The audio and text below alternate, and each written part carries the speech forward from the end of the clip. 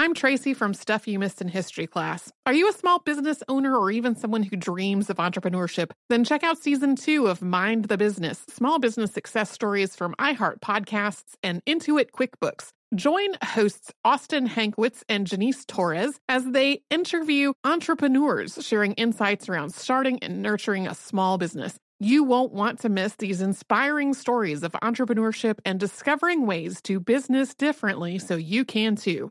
Planning your next trip? Choice Hotels' family of 22 brands has over 7,400 locations and the perfect hotel for any traveler you want to be. Like a Cambria Hotel, serving up locally inspired craft cocktails for all my folks who maybe want to meet up and talk about Mad Royals. Check into a Radisson Hotel with flexible workspaces for you strivers who listen during business travel. Or a Comfort Hotel with free hot breakfast, family-friendly pools, and big spacious rooms for the parents who listen with their kids and need a little retreat. What are you waiting for? Join Choice Privileges and start earning points toward your next stay. Find a stay for any you when you book direct at choicehotels.com, where travels come true. What's up, this your boy Lil Duval, and check out my podcast, Conversations with Unc, on the Black Effect Podcast Network. Each and every Tuesday, Conversations with Unc podcast feature casual and in-depth talk about ebbs and flows of life and the pursuit of happiness. Unlike my work on stage, I tap into a more serious and sensitive side to give life advice and simply offer words of encouragement, yet remind folks to never forget to laugh. Every Tuesday, listen to Conversation with Unc, hosted by Lil Duval on the Black Effect Podcast Network, iHeartRadio app, or wherever you get your podcasts.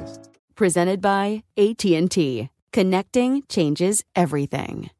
What does every grocery store aisle now have in common? Products that come in paper packaging. And not just the obvious ones like cereal boxes and juice cartons. From beauty products to boxed water, there are more opportunities to go papertarian than ever before. So why should you? Because paper comes from a renewable resource and can be recycled up to 7 times. Simply put, it's the smart choice for the environment. And it turns out the easiest choice for you. Learn more at howlifeunfolds.com/papertarian. Welcome to Stuff You Missed in History class from HowStuffWorks.com.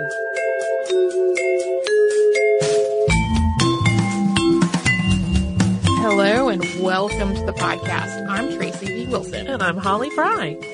And today we are picking up the second half of our story about Frankie Manning, who was one of the most prominent figures in the world of Lindy Hop. This started out as a hobby, but then became his career. Starting in 1936, Frankie Manning became a professional dancer and choreographer with Whitey's Lindy Hoppers. And this group performed at the Alhambra Theater as part of revues. They also toured and they danced for films. One of the places they performed was at the Cotton Club, and this was a whites-only establishment that had mostly black entertainers. It was known for hosting some of the best and most influential jazz performers that existed at the time. The Lindy Hoppers danced with swing bands like Count Basie and Cab Calloway. And even though they'd done plenty of performing before that, performing at the Cotton Club made Frankie feel like a real dancer, just because the establishment had a certain level of prestige. And at the same time, Frankie also started to resent it. Most of the time, the Lindy Hoppers did not have top billing. They were lesser acts, and the stars often looked down on them. So he made up his mind to change people's attitudes about Lindy Hop and to stop thinking of the dancers as raggedy. He started dressing immaculately and encouraging his fellow dancers to do the same. As their fame spread, their tours took them farther and farther from New York. As well as touring all around the United States, in 1937 the Cotton Club show went to Europe to tour France and England. In addition to their regular performances, they gave a Royal Command performance for King George VI and the future Queen Elizabeth II. According to his autobiography, when she got to him in the receiving line, she extended her hand to shake his, and he was so flustered by this gesture that he curtsied to her instead of bowing. That makes me wonder what kind of hilarious comments were made on the royal side of that game after the fact. What? And there were, from his point of view, there were running jokes about that afterward. I'm sure it is not the first time someone had awkwardly or made an embarrassing gaffe in front of her, and certainly it's happened many times since. In 1938, Frankie and the troupe toured Australia and New Zealand for a year, where they performed a production called the Hollywood Hotel Revue. And this was a major production, and it was very well received by both critics and audiences.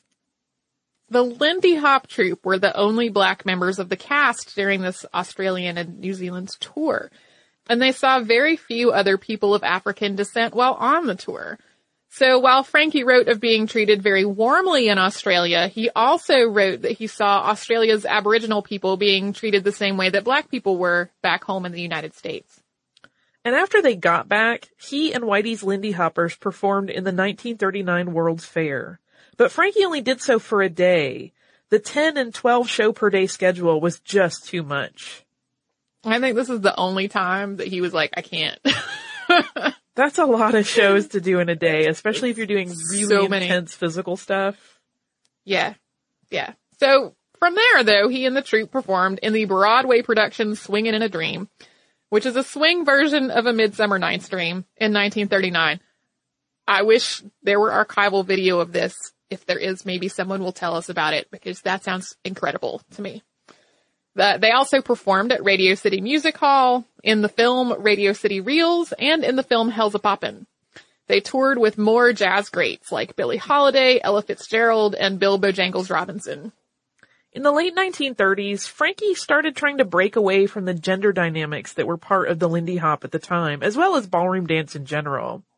Because male dancers did the lead parts and female dancers followed their direction, the male dancers got all of the acclaim and also top billing. But the female dancers were just as good as the male dancers. They just had a different skill set. So Frankie started actually teaching his female partners to lead steps so that they could do them together. For a while, Whitey's Lindy Hoppers were the headliners at the Club Alabama, and they were such a big draw that the club built a whole show around them, which Frankie staged.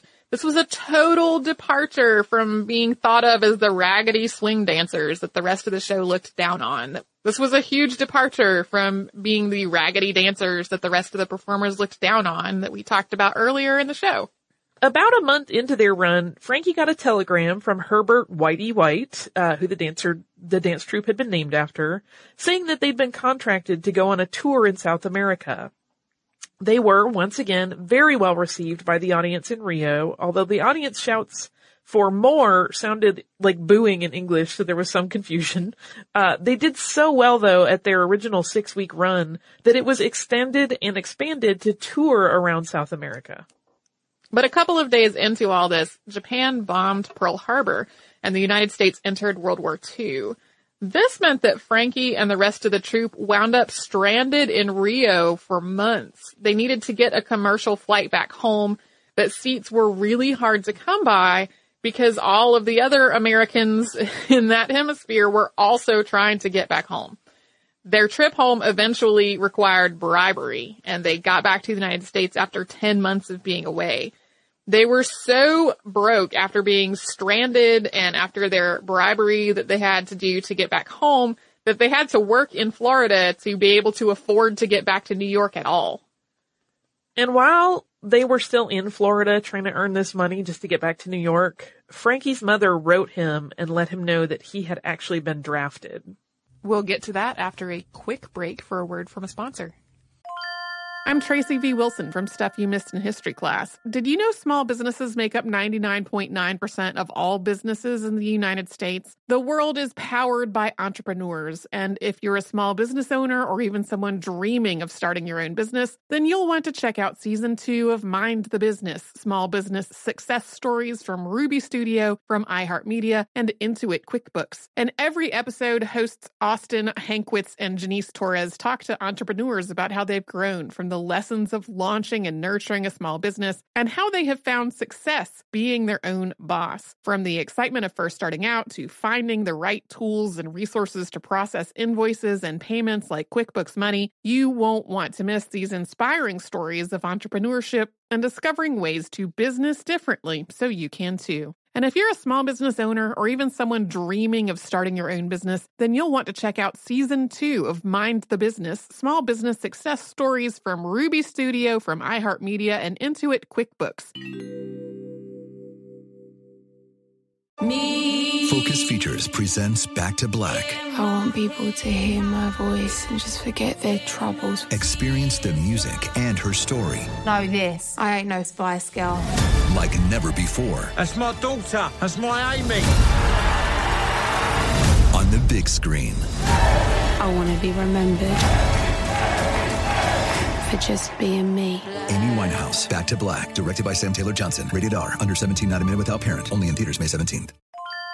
Say goodbye to complicated, expensive, and uncertain shipping, and say hello to an advantage with USPS Ground Advantage shipping from the United States Postal Service. Every business faces challenges, but shipping shouldn't be one of them. So keep things simple with clear, upfront pricing, and no unexpected surcharges for Saturday deliveries, residential deliveries, or fuel. Keep things affordable with some of the lowest prices out there, helping you counter the rising costs of doing business with a budget-friendly alternative. And keep things reliable with on-time ground shipping, ensuring your shipments get to where they need to go while maintaining your hard-earned reputation. USPS Ground Advantage is your ticket to easy, cost-effective, and dependable shipping. It's the complete delivery service your business needs to rise above the competition. There's never been a better time to turn shipping to your advantage. Learn how at USPS.com/advantage. USPS Ground Advantage. Simple, affordable, reliable.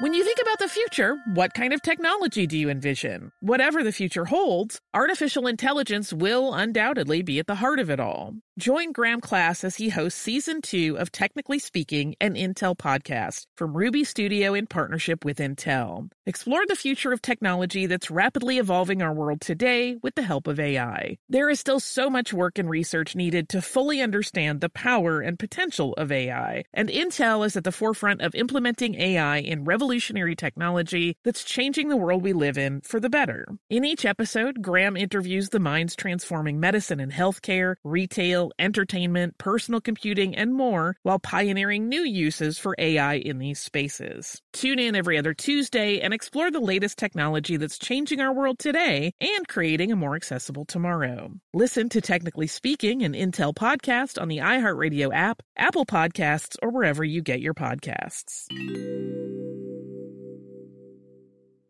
Frankie was drafted in 1943. He went back to New York to prepare for the Army, at which point his professional relationship with Herbert White ended. After all the effort of getting back to the States and then back to New York, Frankie no longer had the money to pay Whitey for his commission for the South American tour. And Whitey was, of course, extremely angry about this, but Frankie, of course, had legitimately needed that money to get everyone home to safety. They only worked together a couple of times afterward. After joining the United States Army, Frankie served in New Guinea, the Philippines, and Japan. He spends a very few pages in his autobiography talking about his time in the Army, but in them he talks about facing racism, horrific experiences while deployed, and occasionally performing with the USO when they asked for soldiers to join the show. He had actually tried to get into the Special Services, which was where some of the biggest name entertainers served, but he apparently didn't have the right connections or enough name recognition. He hadn't wanted to join the Army at all because he knew he wouldn't be able to dance anymore as long as he was there. And after he returned to civilian life in 1946, it turned out to be a lot harder to return to his former work. The nation's musical tastes really changed after the war, and the new styles of music just weren't as suited to Lindy Hop as jazz and swing had been. He just couldn't get the feel for the bebop and rock and roll music that overtook jazz in the post-war years. Although he founded a new troupe called the Congaroos for several years and did still do some dancing and performing, engagements were much shorter and they were not nearly as lucrative as they had been in his prior career. He managed to tour with other prominent names, including Nat King Cole and Sammy Davis Jr., but it was much harder than it had been in the years before the war. The old ballrooms started to close or change their focus, and one day Frankie heard about an Arthur Murray dance school that was teaching Lindy Hop. He went there out of curiosity to see what it was like, and it wasn't a dance that he recognized at all. Frankie eventually met Gloria Holloway, who would eventually become his wife. He would have 2 children with Gloria, in addition to another son who had been born in 1932, and he supported his family through a job at the post office. The Savoy Ballroom in Harlem closed in 1958. Frankie's mother died in 1975, and Frankie and his wife divorced in 1976. In the early 1980s, a swing dance revival started to germinate in cities around the United States. Larry Schultz and Sandra Cameron invited a group of Lindy Hoppers who had frequented the Savoy to their dance studio. The husband and wife team encouraged those dancers to teach swing dancing to a new generation of dancers. Frankie went to a couple of reunions, and while he thought it was nice to see everyone, he really didn't think that swing dancing was making a comeback at that point.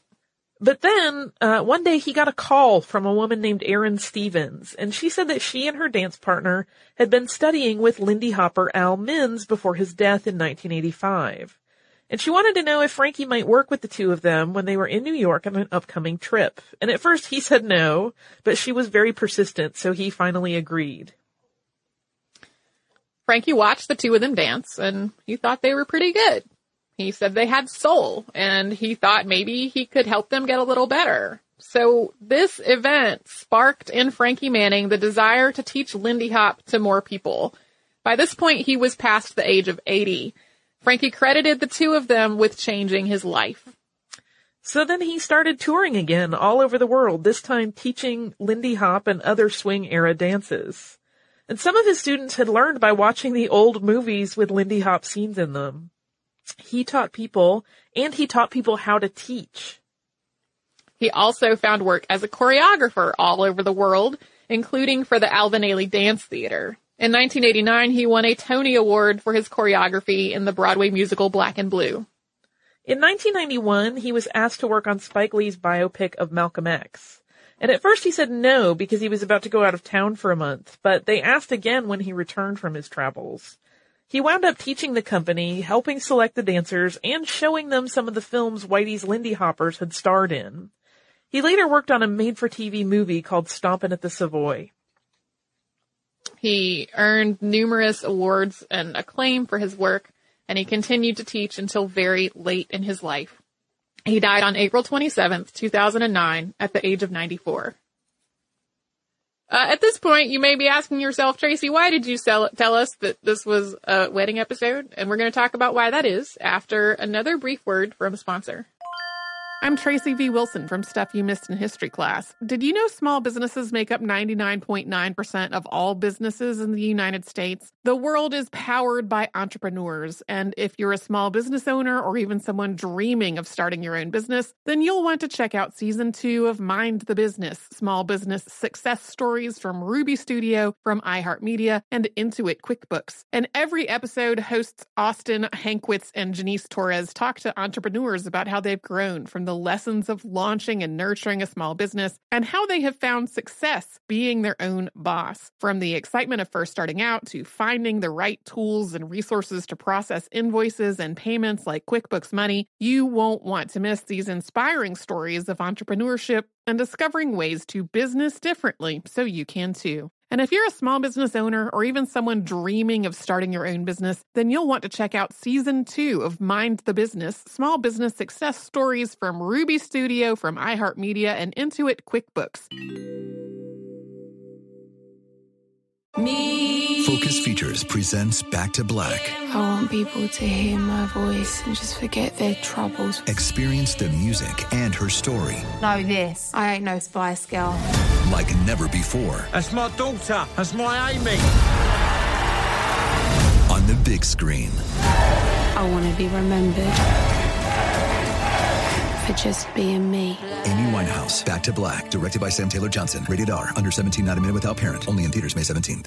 Looking to part ways with complicated, expensive, and uncertain shipping? Then give your business the edge it needs with USPS Ground Advantage shipping from the United States Postal Service. Keep everything simple with clear upfront pricing and no unexpected surcharges. Keep things affordable with some of the lowest prices out there. And keep it all reliable with on-time ground shipments. It's time to turn shipping to your advantage. Learn how at USPS.com/advantage. USPS Ground Advantage. Simple, affordable, reliable. When you think about the future, what kind of technology do you envision? Whatever the future holds, artificial intelligence will undoubtedly be at the heart of it all. Join Graham Class as he hosts Season 2 of Technically Speaking, an Intel podcast from Ruby Studio in partnership with Intel. Explore the future of technology that's rapidly evolving our world today with the help of AI. There is still so much work and research needed to fully understand the power and potential of AI, and Intel is at the forefront of implementing AI in revolutionary technology that's changing the world we live in for the better. In each episode, Graham interviews the minds transforming medicine and healthcare, retail, entertainment, personal computing, and more, while pioneering new uses for AI in these spaces. Tune in every other Tuesday and explore the latest technology that's changing our world today and creating a more accessible tomorrow. Listen to Technically Speaking, an Intel podcast on the iHeartRadio app, Apple Podcasts, or wherever you get your podcasts. So we kicked off this two-parter with a story about how people started asking us for wedding episodes after we put up a picture from our office holiday party on our Facebook and Twitter, in which Holly was exclaiming over my engagement ring. And so if you tuned in for that part, you might be wondering what all of this has to do with weddings. And here's the answer. The venue for our wedding was built in the 1920s. My fiance and I have both learned 6-count swing dancing. I've also learned Charleston and Lindy Hop. So we've been talking about whether to have swing dancing at the wedding, but I have some hesitations about that. And specifically, what I've been wrestling with is whether that feels like an appreciation and celebration of Lindy Hop or an appropriation of a culture that isn't mine. Now, I know that mentioning cultural appropriation at all means that there are some people right now who are about to stop listening and start writing us an angry email. And if this describes you, all I ask is that you please listen to the rest of what we say before you start the angry typing. Warm up your fingers. It'll be fine. One of the common misconceptions about cultural appropriation is that people who argue against appropriation are saying that anytime someone does something that came from another culture, it's bad. And that is really not the case. When two cultures come into contact with one another, there's inevitably going to be an exchange of ideas and beliefs and practices. And there are examples of one culture influencing another in a positive way all over history. So it's not innately a bad thing. It doesn't come with that baggage inherently. But sometimes what happens is that a dominant culture takes something that a marginalized or disenfranchised culture created and then uses it and sometimes even profits from it without ever having considered the implications of what is actually happening in that equation. Or, to be more direct, one culture that's subjugating another culture takes that culture's innovations and inventions as their own, and that is cultural appropriation, and that is what we're talking about here. So African American vernacular dance was developed and shared among Black people in juke joints and rent parties and ballrooms for decades. And for decades, as knowledge of these dances spread beyond Black communities, white communities also adopted them as their own. And as we talk about in part 1, these social dances were a really important part of Black culture. And Black culture was, at this point, the target of segregation, discrimination, and extreme racism. So to Black communities, these dances were often really about social connections and community pride and having a venue for free and creative expression outside of all of these societal issues that they had to deal with all the time. And sometimes it was even a form of political resistance. But many of the white people who later learned these dances were completely ignorant of all that history and meaning, and instead it just seemed like a fun and popular thing to do. That is 100% my experience when I first started studying swing dancing. Even during the heyday of the swing era, the Lindy Hop that predominantly white audiences saw in motion pictures and stage shows was often a lot different from how people experienced it in a social setting. Sometimes these films and stage productions were choreographed by longtime Lindy Hoppers themselves, but directors and other choreographers who worked on these films a lot of time toned back what was happening to be a little more choreographed and a little less improvisational. And if you watch any of these films, you will probably notice that the dancers and musicians in the dance scenes are often dressed as maids and waiters and delivery boys and other service staff. And this basically is to give them a reason to be in the movie at all, because they don't have speaking roles with the other actors in the film. So there has to be something that makes their presence there make sense. And the thing is that they are in service jobs. This is not necessarily true of every old movie that has Lindy Hop in them, because some of them were basically movie versions of theatrical reviews. But ones where there's a Lindy Hop scene in a film that has a story, a lot of times that story is a story about white people with white actors. But the dance scene is suddenly a group of black people dressed for work. So swing era dances spread into white communities so thoroughly that for a lot of people, myself included, saying the Charleston conjures up an image of a white flapper with bobbed hair and a straight-waisted dress. But flappers didn't invent the Charleston. Black people did. Anger and resentment about white people stealing something black people created is a recurring theme in literature from the Harlem Renaissance and beyond. And these are discussions that are continuing today. Recently, Amanda Stenberg, the actress who played Rue in The Hunger Games and Macy Irving in Sleepy Hollow, among other roles, released a YouTube video about white celebrities appreciating black culture more than they appreciated black people.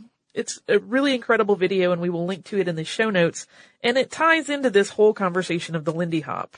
And it's particularly relevant now because in the swing revival that started in the 1980s and 90s, this new generation of dancers was, at least in the United States, overwhelmingly white.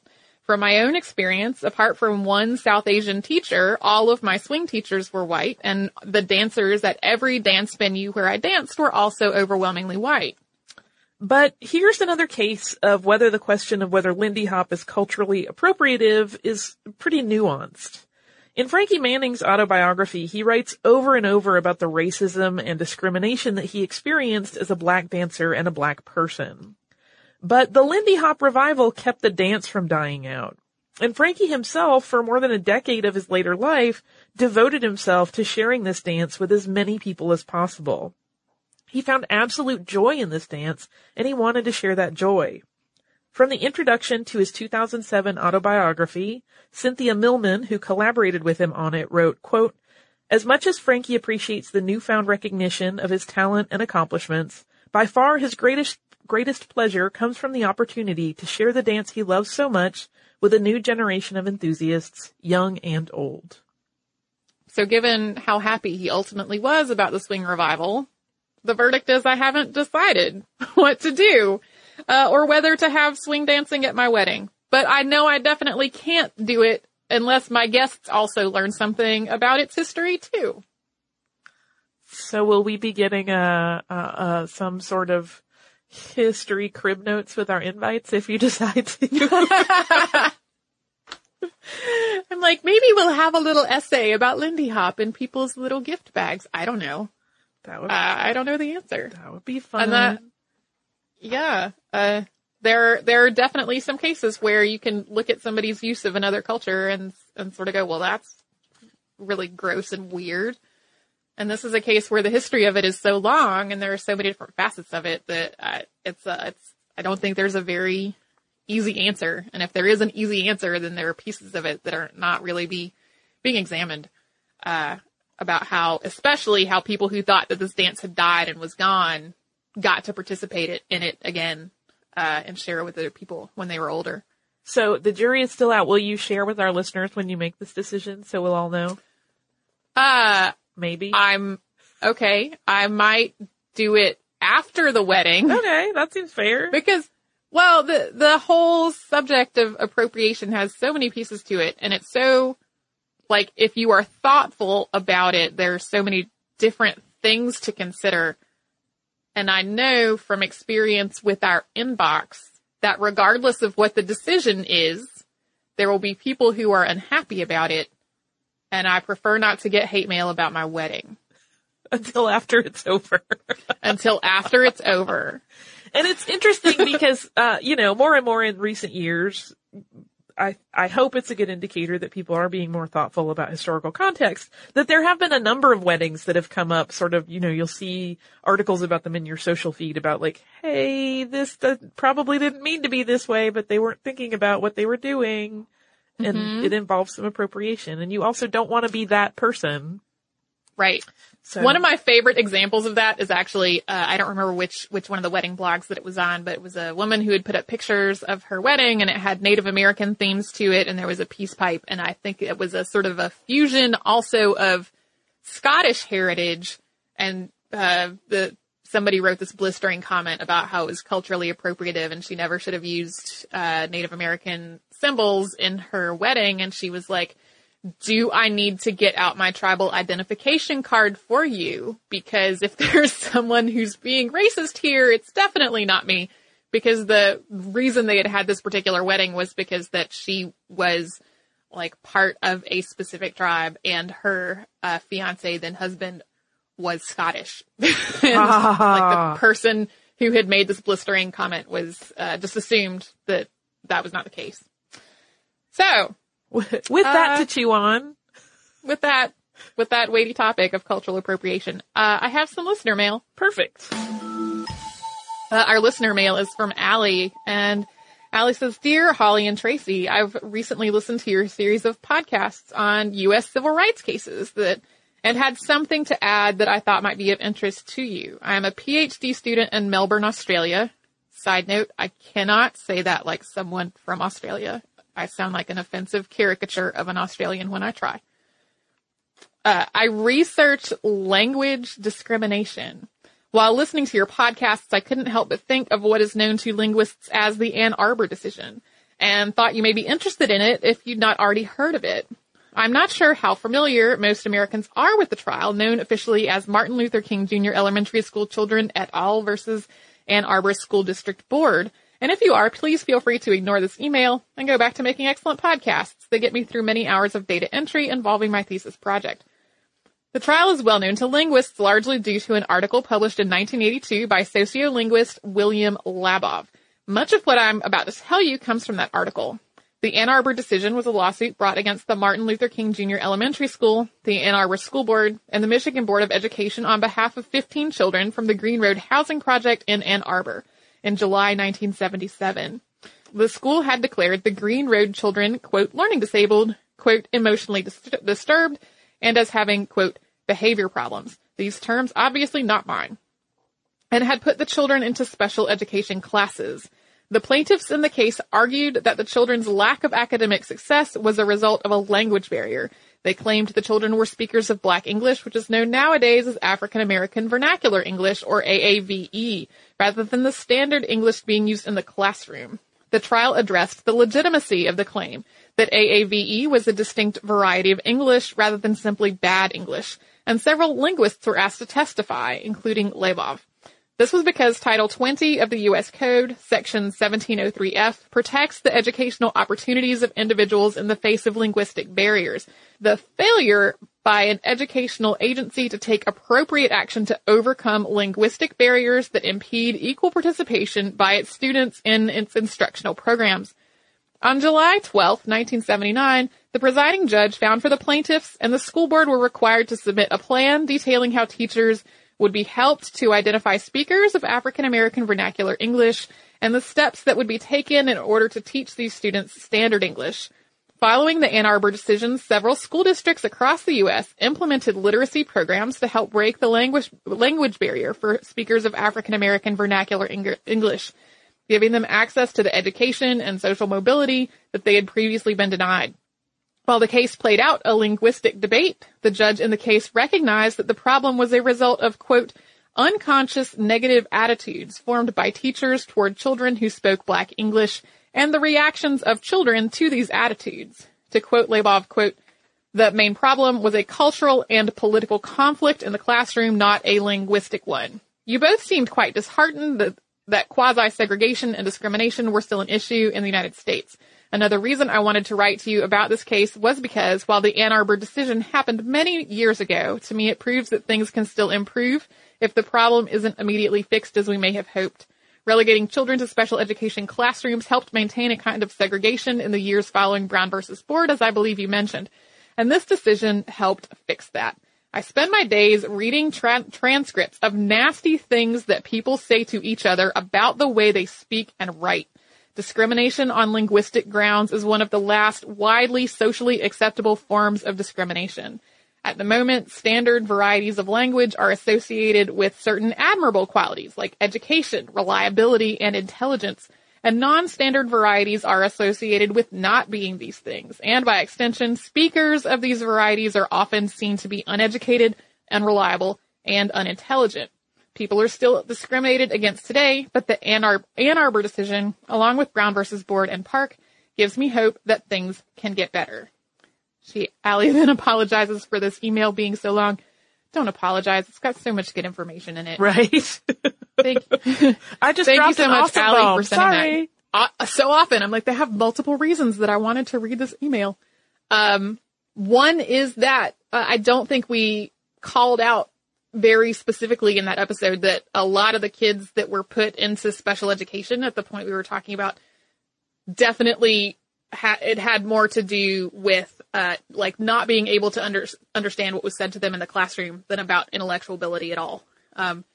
Disproportionately, Black students were in special education classrooms at that point. The other reason was that doing a dissertation about the nasty things that people say to each other about the way they speak and write reminds me of an episode that Holly and I did on our prior podcast, Pop Stuff, about how terrible it is to correct other people's grammar on the internet. Yeah, and a lot of that episode was about how that there's a portion of people who are literate and have good literacy skills and they take their literacy for granted. But then there's another huge chunk of people who have problems with those basic literacy skills, and there's like a huge disconnect in being able to communicate and in taking for granted that everybody has the same verbal and reading skills, which is not true. So if you would like to write to us about this or any other subject, we're at historypodcast@howstuffworks.com. We're also on Facebook at facebook.com/missedinhistory and on Twitter at missedinhistory. Our Tumblr is missedinhistory.tumblr.com, and we're also on Pinterest at pinterest.com/missedinhistory. We have a Spreadshirt store, which contains lots of shirts and phone cases and things like that. That is at missedinhistory.spreadshirt.com. If you would like to learn more about what we have talked about today, you can come to our website. You can put the word jazz into the search bar, and you will find the article, How Jazz Works, and that's at howstuffworks.com. Or you can come to our website, which is missedinhistory.com, and you will find show notes for this and our other episodes. You will find an archive of every episode that we have ever done. And I might put together a blog post with some cool clips of Frankie Manning dancing, because it is amazing to watch. You can do all that and a whole lot more at howstuffworks.com or missedinhistory.com.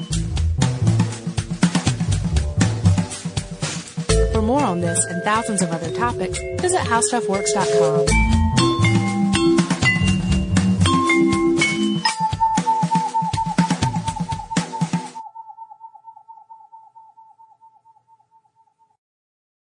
Xfinity has free premium networks for everyone this month, no matter what kind of entertainment you love. Addicted to true crime? Catch killer cases and more spine-tingling shows on A&E Crime Central. Crave adventure? Explore Asian action movies on Hi-Ya. Searching for something extreme? Check out skating, snowboarding, and more on Fuel TV Plus, the global home of action sports. And find crowd-pleasing bops on iHeartRadio's Hit Nation playlist. There's new free shows and movies to love every week. Say free this week in your Xfinity voice remote. This is Malcolm Gladwell from Revisionist History. eBay Motors is here for the ride. With some elbow grease, fresh installs, and a whole lot of love, you transformed 100,000 miles and a body full of rust into a drive that's all your own. Brake kits, LED headlights, whatever you need, eBay Motors has it. And with eBay Guaranteed Fit, it's guaranteed to fit your ride the first time, every time, or your money back. Plus, at these prices, you're burning rubber, not cash. Keep your ride or die alive at ebaymotors.com. Eligible items only. Exclusions apply. Looking to part ways with complicated, expensive, and uncertain shipping? Then give your business the edge it needs with USPS Ground Advantage shipping from the United States Postal Service. Keep everything simple with clear upfront pricing and no unexpected surcharges. Keep things affordable with some of the lowest prices out there. And keep it all reliable with on-time ground shipments. It's time to turn shipping to your advantage. Learn how at USPS.com/advantage. USPS Ground Advantage. Simple, affordable, reliable. There are some things that are too good to keep a secret. Like how your Amex Platinum card helps you have the perfect trip. I'd like to check into the Centurion Lounge. Or how it seems like you always get those hard-to-snag tables. Ooh, yum. And how you get the most out of select can't-miss events. With access to the Centurion Lounge, Resi Priority Notify, and Amex card member benefits at select events, you'll have to share. That's the powerful backing of American Express. Terms apply. Learn more at americanexpress.com/withAmex.